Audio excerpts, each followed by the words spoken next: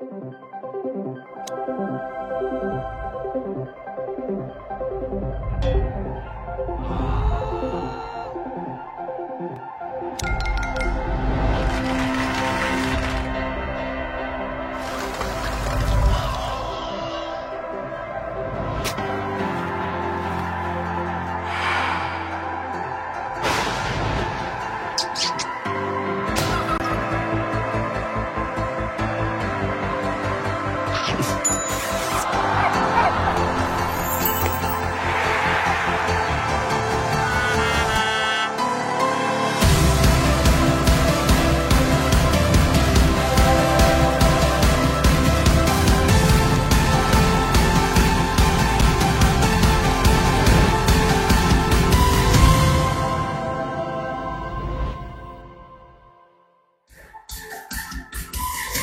morning, everybody.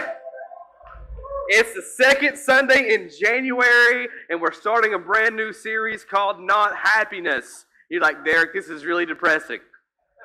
Well, it should be. Because some of y'all, and I think this is what God wants us to know this morning, is some of y'all need freedom and are looking for freedom, and freedom is coming. Mainly freedom from yourself. Anybody need some freedom from themselves? Like anybody else, like when you look at yourself in the mirror, you go, man, you drive me crazy. You with me? That's how I live my life. I look in the mirror every morning and I go, man, what are you going to screw up today? You know? I think as humans, especially as, I'm going to say this word, especially as Americans, we are in a constant pursuit of happiness. Which is really, if I'm going to be perfectly honest, is unbiblical. You with me? Because the Bible never says pursue happiness. But it's even in our creed, the word happiness. Like, Derek, what are you talking about? And listen, I'm going to preference this with this. However you say, whatever that word is. I'm going to say this around this. Listen, I love America. I love where I live. I honor the troops that have served and protected my freedom. So what I'm about to say, don't send me emails. If you want to send emails, send it to Justin. But it's in our creed that we live by. You with me? This is what I mean. Declaration of Independence. We hold these truths to be self-evident, that all men are created equal, agree, and that they are endowed by the Creator with certain unalienable rights, that among these are life, liberty, and the pursuit of happiness. Why is it a pursuit of happiness? Because you can't get there. It's ever fleeting. It's ever fleeting, and we as humans will never be satisfied until we figure out whose we are. Because before you're Americans, guess who you are? You're loved by your Creator. You're a son and daughter of the King. But we keep trying to pursue happiness, don't we? We keep trying to pursue things that satisfy us, that make us feel better. I mean, like, we live by this daily, right? Like we never stop chasing the things that we suppose bring us joy, and when we get them, we're done with them in a few weeks. On average, you know how long people keep cars?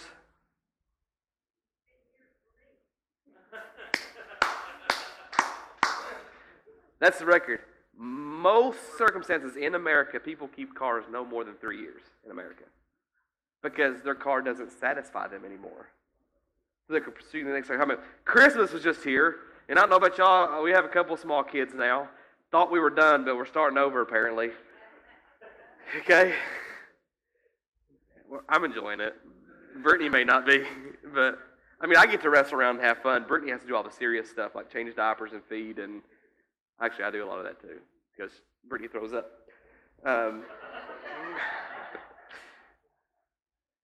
But like you get your kids something for Christmas, and they play with it hard for a week, and by this point now in this year, they're like, I don't even know where it is. Because we keep pursuing something that is fleeting, something that brings us happiness. And the Bible has never been about your happiness. It's been about your joy. Because there is a difference. See, the book, I got a little ahead of myself, but it's okay. Let me throw some more examples out here for you. New Year's resolutions, anybody? Anybody start one of those back a week ago? Anybody? No? You guys are true believers.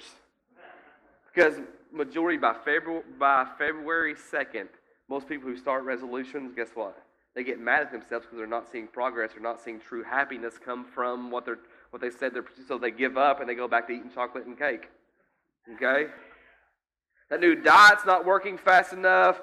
You've been pursuing that job promotion because you think if I could just get that extra money and get that corner office, I'll be good. But then you get to that point and you're like, man, I need some more. Because more money, more problems. You with me? And then, well, what about this one? This one's going to stick in somebody's craw. You ready? Relationships. Some of y'all, listen, I'm going to step on some toes here in a minute. I'm going to step on some toes. Y'all keep chasing that man or woman from going from man to man, woman to woman, thinking they're going to complete you. The reason they don't complete you and you have such a bad relationship and it ends badly is because you're not fixated, you're not pursuing what really matters, and that is Christ, where your joy comes from. You're trying to replace what Christ is trying to do in your life with somebody or something. With somebody or something. I know some of y'all didn't want to hear that this morning, but it's okay. Talk to Jesus about it, not me. But there is a difference, between joy and happiness. Happiness comes from an Old Norse word, which is hap, H-P-P, which means or stands for or was in conjecture with, meaning luck or chance, which puts a whole new meaning on things that are happening around us. Because, listen, that means luck or chance. That means it's constantly changing. Listen, I've been married for a while. Other people can marry. Like, people change. You with me? I mean, I went to looking better. You know what I'm saying? Ronnie's like he looks better than he did before. You get what I'm saying? But I'm just saying, like, I changed for the good. That's all I'm saying. Brittany might be, but people change. You with me? People change. Like, your job environment changes, doesn't it? If you've worked in a job more than 10 years, or you realize that when you started, it's so much different than the way it is now. Things change. Things are based on luck or chance. Happenings are based on luck or chance. That means they're always changeable. They're always changeable. Basically, happiness comes from an event that could change at any moment. But what we're going to see is that joy is fixed on something that's not fleeting, that's permanent. We can say it like this: happiness is ever fleeting, but joy is fixed. But the question becomes, what is it fixed on? You with me? And as believers, we are called to be a people of joy. Well, Derek, I can't be fake. I'm not asking you to be fake. I'm asking you to be joyful. I was listening to one guy, and he says, there's no such thing as a gloomy Christian. How many of y'all know some gloomy Christians, though? You with me? Like, they suck to be around. But the Bible calls us to be a people of joy. That doesn't mean you have to be fake. That just means we have something that we can live on because it's fixed on something, not based on the circumstances or the situations that are around us. As believers, we are called to be a people of joy, not because of what we have or don't have or the circumstances we find ourselves in. That's happiness or the lack of happiness. But it's because we have found something that is fixed and that never changes, and that is the gospel of Jesus Christ that changes us. The only thing in this joy thing that changes is us. We're the one that changes because it's fixed on someone who is eternal. I'm the same yesterday, today, and tomorrow. His grace from the cross is the same yesterday, today, and tomorrow. His mercy that are new every day comes from the fact that the cross never changes. We can look back and go, that's when I was changed. And He's been the same, pouring it out on me ever since. In fact, I love that the gospel transforms us. And it's because of this gospel. There's this guy, his name is William Barclay. He said this about Christians. He said, the Christian is a man or a woman of joy. The Christian is the laughing cavalier of Christ. That means wherever we go, we enlighten the room. When darkness is in the room, and we as Christians, as believers with Christ being in us, when we step into the room, that darkness should flee. That weight and that depression should leave the room. Because we understand no matter what this world or Satan throws at us, we have a Savior who has defeated it. That's why we can look at addiction and go, you're done. That's why we can look at depression and go, listen, in the name of Jesus, I'm going to choose joy. I know this road's still going to be hard and there's going to be some tough days, but I know that the cross has saved me, that grace has saved me, and I'm eternally fixed to the one that's never changing. So even if I sway a little bit, I know I'm anchored to him. That's what Hebrews says. It's an anchor for the soul.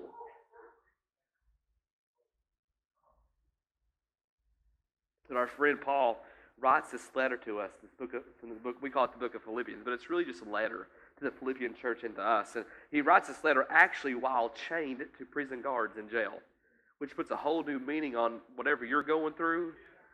You know what I'm saying? Like the book of Philippians is known as the book of joy. Like, how can you write a letter about joy when you're shackled to a man? Like, I'm not just talking about any guard, not just like some, what's the guy who's on that old cop show? Barney. He's not chained to Barney. Now these are the elite of the elite. Like, they're the royal guards. They're the ones that they're like the secret service of our day. Like, they know their stuff and they are tough dudes. They probably work out a lot. You know what I'm saying? I know. Hey, by the way, your boy is CrossFit certified now to coach, just so you guys are aware. Thanks. I worked really hard. Okay, dang. So if you would like to have a personal trainer, just saying, just kidding. That's a side note. But our friend Paul writes this letter chained to prison guards in jail, which is gives a whole new meaning in the midst of our bad circumstances. And we're going to look at chapter 1 today, which is the introduction to this letter to the Church of Philippi and us. And what we're going to see is that once we figure out whose we are, we kind of become undone with ourselves, which is the title for today. Undone. It's not on there, Joe. You're good. I hope that today leaves us a little undone. So y'all ready? I love this first verse because of how it labels us. You ready? Paul and Timothy, servants of Christ Jesus, to all the saints in Christ, I hope y'all caught that, who are at Philippi or in Knoxville at Shift Church, with the overseers and the deacons. I love that verse. Like, Derek, that's just like an introduction. Hey, this is Paul, blah, blah. No. First, let me say that it is the greatest joy. The greatest joy you can have is being rooted in Christ. You see that verse? Paul and Timothy, servants of Christ Jesus, to all the saints in Christ. Are you in Christ? That's the greatest joy that you can have. Why? You want to know why? Joe wants to know. Do you want to know why? Here's why. Your former identity is erased and you're given a new identity. You're not who you used to be, nor will you be reminded of who you used to be by the one who saved you. Galatians 3:26, Paul would tell the church at Galatia, you have all become true children of God by faith in Jesus, the anointed one. It was faith that immersed you into Jesus. What immersed you into Jesus? Faith. And even Ephesians says this is how good and what should give us even more joy. Ephesians 2, this isn't up here, this is a side note. Ephesians 2 says that even the faith to believe, the little bit of faith to believe was given to us. That's how much he cared about you. Like, in and of ourselves, we have no ability to believe. But Ephesians 2 says that he gave us a gift of faith to believe. So that's, it gets me excited. I don't know what anyone is. It was faith that immersed you into Jesus, the anointed one. And now you are covered and clothed. You are covered and clothed with his anointing. And we no longer see each other in our former state, Jew or non-Jew, rich or poor, male or female, addict or non, whatever your label is, because we are all one through our union with Jesus Christ with no distinction between us. And since you've been united to Jesus, the Messiah, or since are in Christ, you are now Abraham's child. Like, we've joined a bigger family, y'all. All the promises of the Old Testament, guess what? We have them. We got them. Woohoo! And inherit all the promises of the kingdom realm. Oh, man, that's so good. That's so good. Y'all want another verse? How about this one? Galatians 4:7 says this, so you are no longer a slave. You're no longer a slave to who you used to be. Well, those things that hold you. You are no longer a slave, but a son or a daughter. And if a son or a daughter, then an heir through God. You are royalty. You have royal blood flowing through your veins. But I wonder, did you see how Paul described you in that first verse? To the saints. To the saints. You are defined as a saint, which means, since he labeled you a saint, since he labeled you a saint, the you before Jesus that showed up or shows up is not the only you can be. Here's what I mean. Because some of you are looking at me like, what are you talking about? Well, let's just be a little undone.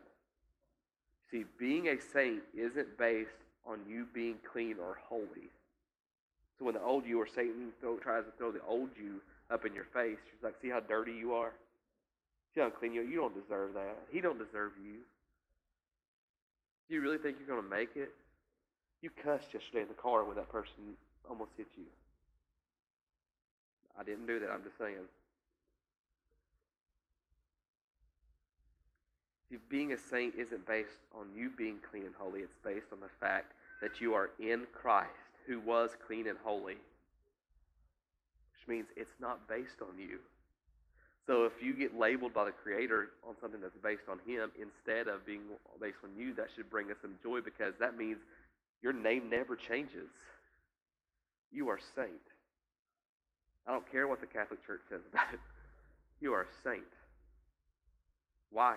Because Paul says you are. Because Christ says you are. Let's keep reading. Philippians 1, verse 2 says this: Grace to you and peace from God our Father and the Lord Jesus Christ. I thank my God in all my remembrance of you. And this is like a sweet letter. Because we think of Paul being that harsh, little mean, little I'm going to punch you in the face if you even look at me the wrong way. Like he's like, I always in every prayer of mine for you all making my prayer with joy, because of your partnership in the gospel from the first day until now. And then I love this next verse. And I am sure of this, that he who began a good work in you will bring it to completion at the day of Jesus Christ. Now I'm going to read that verse again. Did I put that verse in there twice? Okay. For some reason it goes, it's fine. No, that's verse 6. And I'm sure of this, that he who began a good work in you will bring it to completion. So that begins, sustains, and completes at the day of Jesus Christ. The day of Jesus Christ. I think I put those passages in there twice too. So here's what this means. Our joy is rooted in the confidence in Christ's work in our lives personally. Our joy is rooted in the confidence in Christ's work in our lives personally. This should bring us joy, because that means you can't screw it up. As believers, we have been called by Christ's work of salvation. Whose work is it? Christ. Did you do anything to save yourself? No. Could you do anything to save yourself? No. Again, Ephesians 2. We can say it like this: since it wasn't us that saved ourselves, ourselves can't complete it. Anybody hate when you can't complete something? Me. Okay? But our joy is found in the fact that it is Christ that begins our salvation. That it's Christ who sustains our salvation, and it's Christ who completes our salvation. So let me tell you why this gives us joy.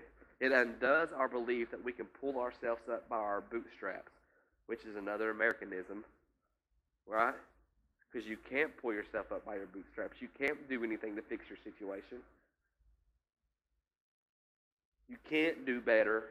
And even if you could do better, what does the Bible say? Your righteousness is like filthy rags. And the non-PG, the rated R version, actually the translation is it's like a dirty menstrual rag. Nasty.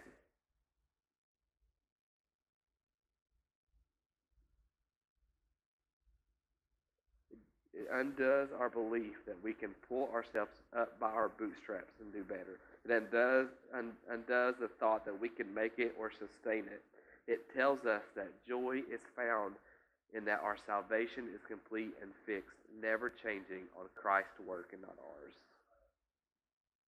That means that should bring us joy, and that joy should be like, because you're like, Derek, does that mean we can just live however we want to? No, because if we've truly been changed by God and we're driven by joy in Christ, what we'll talk about next week is our mind will be rewired to His mindset. Not saying you won't ever mess up. We will want, because of what we've experienced in the cross and what we've seen in Christ, we will want to do nothing other than serve Him. Philippians 1:7 goes on to say this: "It is right for me to feel this way about you all, because I hold you in my heart, for you are all partakers with me, or partners with me of grace." Grace is what? Unmerited favor, or for dummies, you can't earn grace. Both in my imprisonment and in the defense and confirmation of the gospel. For God is my witness, how I yearn for you all with affection of Christ Jesus. Here you kind of get from Paul, like saying, this is hard. Where I'm at is hard. Like, it's the situation I find myself in, and it is a difficult situation. Like, don't get me wrong, when I'm writing this letter to you, it's going to be hard. Like, this is like one of the most difficult things in my life. Like, he's about to say, I'm chained to prison guards like that. That cannot be comfortable. Yeah, you with me? For God is my witness, how I yearn. I want to be there with you, free, for you all with the affection of Christ Jesus. It is my prayer that your love may abound more and more with knowledge and discernment. And I could do two totally different sermons on that phrase, knowledge and discernment. We're not going to do that today. So that you may approve what is excellent, and so be pure and blameless for the day of Christ, filled with the fruit of righteousness. I also noticed, have you noticed in biblical writings, they lived as if Jesus was going to come back in the next 5 minutes. You with me? Like the old Joe Dirt thing. You know what I'm saying? If Jesus came back right now, would you want him to be caught doing that? You know what I'm saying? Like, don't go watch Joe Dirt, them kids, okay? Especially looking for that phrase. But it's like they lived with anticipation that any minute the skies were going to split open. What happened? You with me? Like, what happened with us living that way? Wanting to live so righteously because we were thinking God was coming back any minute. Filled with the fruit of righteousness that comes. Go back one more verse. Go back to verse 10. So that it all makes sense. So that you may approve what is excellent, and so be pure and blameless for the day of Christ. Filled with the fruit of righteousness. Or righteousness just means a right standing before God that comes through Jesus Christ to the glory and praise of God. Being in Christ brings us joy because it produces in our life some sort of fruit, or allows us to live a productive and meaningful life. You with me? There's a fruit that happens. There's something that gets expressed as believers. And you're like, Derek, well, what is that? Well, I'm glad you asked. Because also in Galatians, he tells us this is what the fruit is. And notice, some people say fruits of the Spirit, but it's not fruits. It's fruit. It means it's one. And it's that one encompasses, and it'll make sense. I'm reading two different translations that will help make sense of this. But the fruit is love, and inside that love is everything else that's listed below it. It'll make sense when I get to the other translation. But here's verse 22. But the Holy Spirit produces this kind of fruit in our lives: love, joy, peace, patience, kindness, goodness, and faithfulness, gentleness, and self-control. There is no law against these things. Now, if we look at the Passion Translation, this is what it says. But the fruit produced by the Holy Spirit within you is divine love in all its varied expressions. And this is the expressions of love, this fruit. The first one is what? Joy that overflows, peace that subdues, patience that endures, kindness in action, a life full of virtue, faith that prevails, gentleness of heart, and strength of spirit. Never set the law above these qualities, for they are meant to be limitless. Set to be limitless. So if you're living with true joy found in Christ, where is it found? In Christ, not in the situations that surround us. If you're living with true joy found in Christ, your life will reflect these characteristics. How you doing? You with me? Are you always loving and joyful? Are you always patient and kind? Are you always gentle? If we're in Christ, we're going to strive to bear this fruit.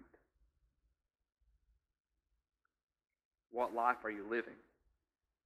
Because if you're not living this life, then you're one of those gloomy Christians that's an oxymoron. And notice the word is oxymoron. Little preacher joke, sorry. But it's true. Philippians 1, verse 12 goes on to say, I want you to know, brothers, that what is happening to me, what's happening to him? Chained to a prison guard. This is his situation in circumstances. Chained to a prison guard, in jail. Not just any prison guard, like the most elite prison guard. I want you to know, brothers, that what is happening to me has really served to advance the gospel. Whoa, Paul. Nothing good can come from this, Paul. Like, you're in jail, like, really, Paul? Like, quit being fake. Don't, like, you're chained to a guard. Like, I can't even believe he's letting you write that letter right now. I want you to know, brothers, that this what has happened to me has really served to advance the gospel. Why? Because his joy was not based on happiness or happenings. It was based on something eternal. Something that he experienced that changed him, that transformed him. Has really served to advance the gospel, so that it has become, what is advance the gospel? So that it has become known throughout the whole imperial guard, to all the ones that get chained up to him, and to all the rest, that my imprisonment is for Christ. And most of the brothers, having become confident in the Lord by my imprisonment, are much more bold to speak the word without fear. Like, Derek, where are you going to get from all that? Well, I'm glad you asked. How you view your situation will be the expression your life portrays. How you view your situation, I didn't make this a note, but I probably should have. How you view your situation, which means if you're taking notes, you probably want to write this one down because it's a good one. How you view your situation will be the expression your life portrays. Like, how do you look at your current situation? You look at it in defeat, or look at it like it's already been conquered, or look at it in a way it can be used. We can look as believers, if we're true believers, truly pursuing joy that's found in Christ, we can look at our situations, whether good or bad, and say, something good is coming from this. Something good is coming from this. See, Paul is in jail. He tells us, look at what my situation is producing. One is producing boldness in people around me, so that the gospel is being advanced because, hey, if Paul's willing to go to jail, then I'm going to march right there with him. Look at what my situation is producing. The most powerful of prison guards now are coming to know Christ. The very people that have him chained up are now becoming believers. Are you kidding me? This means, and this is probably the most powerful thing that hit me this week. I sent it to the guys' message. Your situation can be someone's salvation. We'll say it can be someone's salvation. Which puts a whole new kind of burden on us, because how we portray ourselves, how we portray our situation, what was it? How you view your situation will be the expression you portray to others. So what are you portraying? Are you portraying salvation, or are you portraying, oh man, this is a burden that I don't even know if I can get out of? We've got to start our lives, our days, by not wasting the situation or the circumstances that we find ourselves in. We've got We don't need to waste our situation or circumstance, but use them to punch Satan right in the mouth. Oh, you want to put me in this hole? Well, guess what? Where I am, there is light. And where there is light, there is salvation. And so anybody that's chained up to me, it's going to be redeemed, it's going to be reused, and it's going to lead somebody to Christ. The very first 17 people that you're going to reach in the next 143 days that's left is going to be saved from seeing how you view your situation. What has God brought you through and is bringing you through? What Satan is trying to use to bring you down, that is your weapon. That's why the Bible says no weapon formed against us shall prosper. Because the very bullets that get fired our way, guess what? We're like Superman. They bounce right back off and they save somebody. Quit using your situation or circumstances as a reason or excuse not to live life with joy.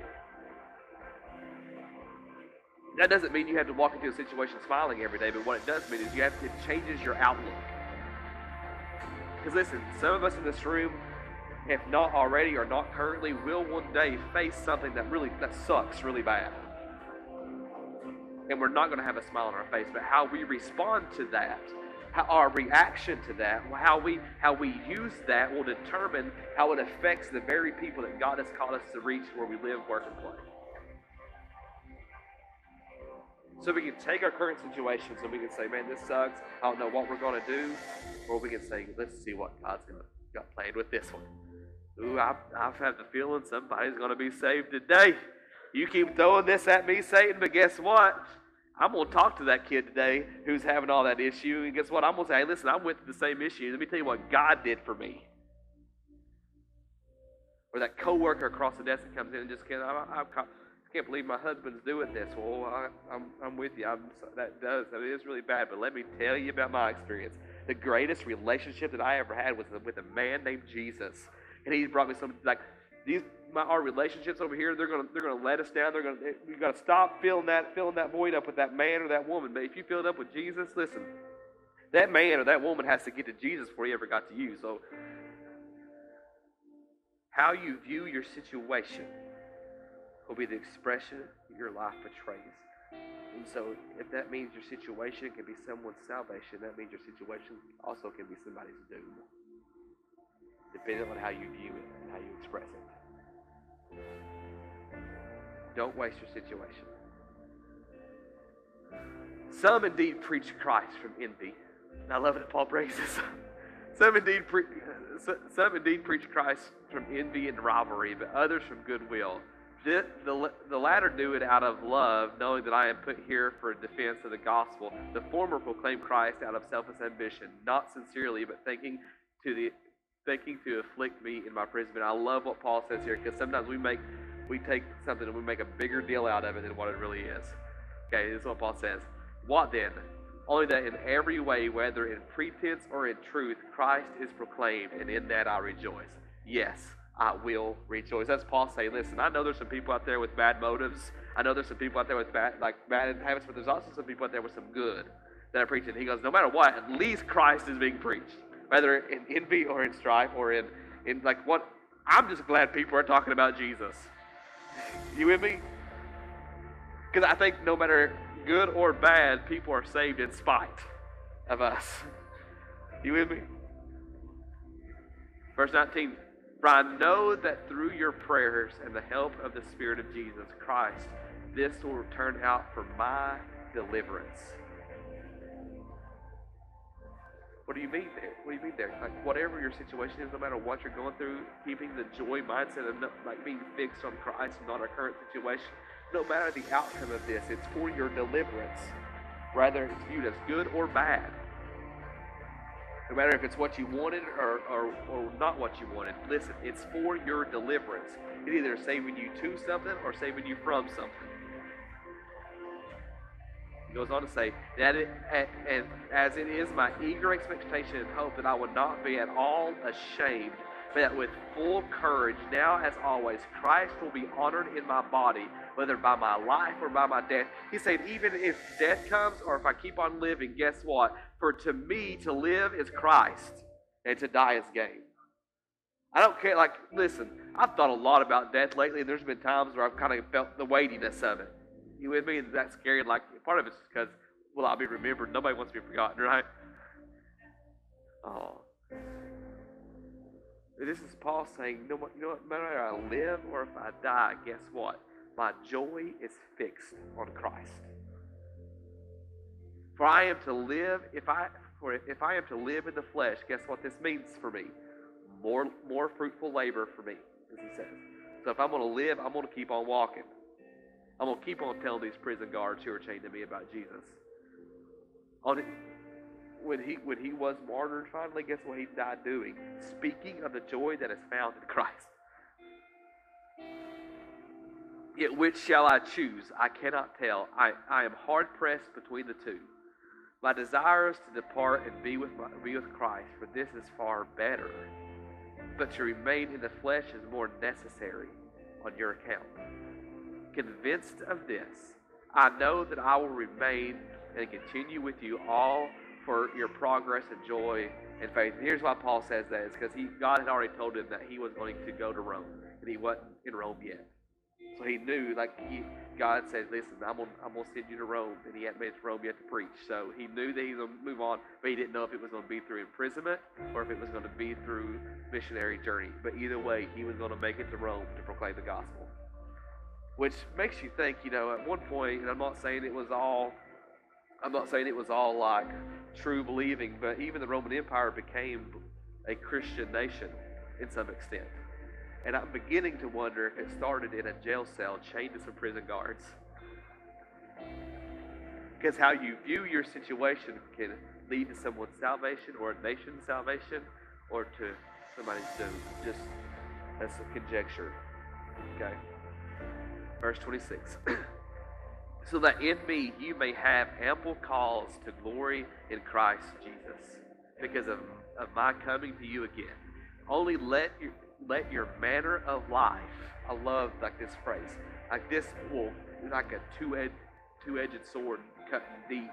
Only let your manner of life be worthy of the gospel of Christ. Whew, that's heavy. Is your life worthy? Well, by all human standards, no. But again, if you're in Christ, you're a what? Saint. Only let your manner of life be worthy of the gospel of Christ. And I love Malin's post that says, if you're a Christian, act like it. Is that the phrase? Is that how it says? Everybody go read Malin's blogs. It's awesome. If you're a saint, walk like it. You know what I'm saying? Only let your manner of life be worthy of the gospel of Christ, so that whether I come and see you or I am absent, I may hear of you that you are standing firm in one spirit with one mind, striving side by side for the faith of the gospel, and not frightened in anything by your opponents or your situations or anything that's thrown at you. This is a clear sign to them of their destruction, but of your salvation and that from God. For it has been granted to you that for the sake of Christ you should not only believe in him, but also suffer for his sake. Which that's a whole new thing. Engaged in the same conflict that you saw I had, and now hear that I still have. So here's the point of that.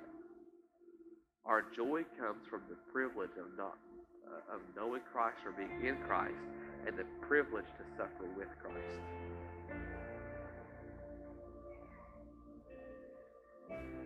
We are all called to lay it down. Lay down the life that we want, the life that we think is we want, the life that we're pursuing to try to make us happy. He's saying, lay it down. Suffer for me. Make a sacrifice. I mean, he did give up his life for you. It's our joy comes from the privilege of knowing Christ and the privilege of suffering with Christ. Why? Because no matter our situation or circumstance, we are undone by the work of Christ in our lives. Are you undone? Have you experienced Christ to the point where it just undoes and unravels everything in your life? Because if nothing's ever satisfying to you, and you don't have true and lasting and fixed joy, the question becomes, who are you following, or whose are you? As we talked about at the beginning. So we're going to sing one more song. And if you're looking for true joy and true peace, it's only found in the Christ. It's only found in Christ. And today can be a day that your forever can be changed. You may be listening to this later, since we don't do Facebook Live anymore. You're hearing this right now, and I want you to know that God, the same invitation is out there for you. You can be in Christ today. You can be called a saint before you ever stand up. Here's the thing.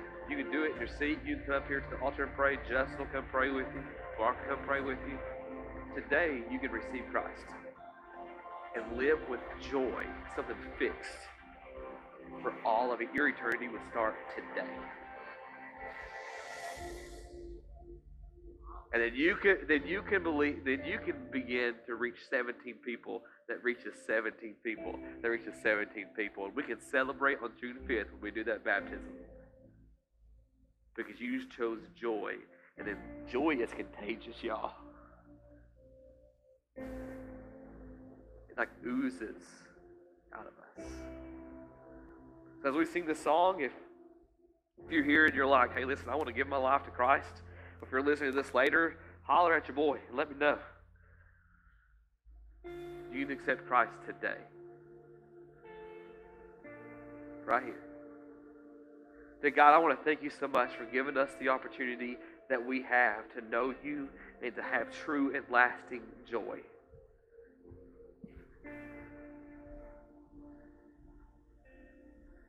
God, I am undone by the grace and the mercy that I've experienced in you.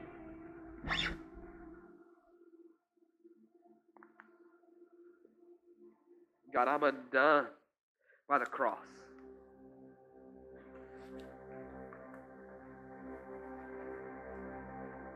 What you did on the cross to save us when we didn't even have to. And it goes back to Ephesians when it says, we were all dead in our trespasses and sins in which we once walked, following the course of the air, the prince and the power of the air, following the world. And even though we were dead, we were thinking we didn't deserve it.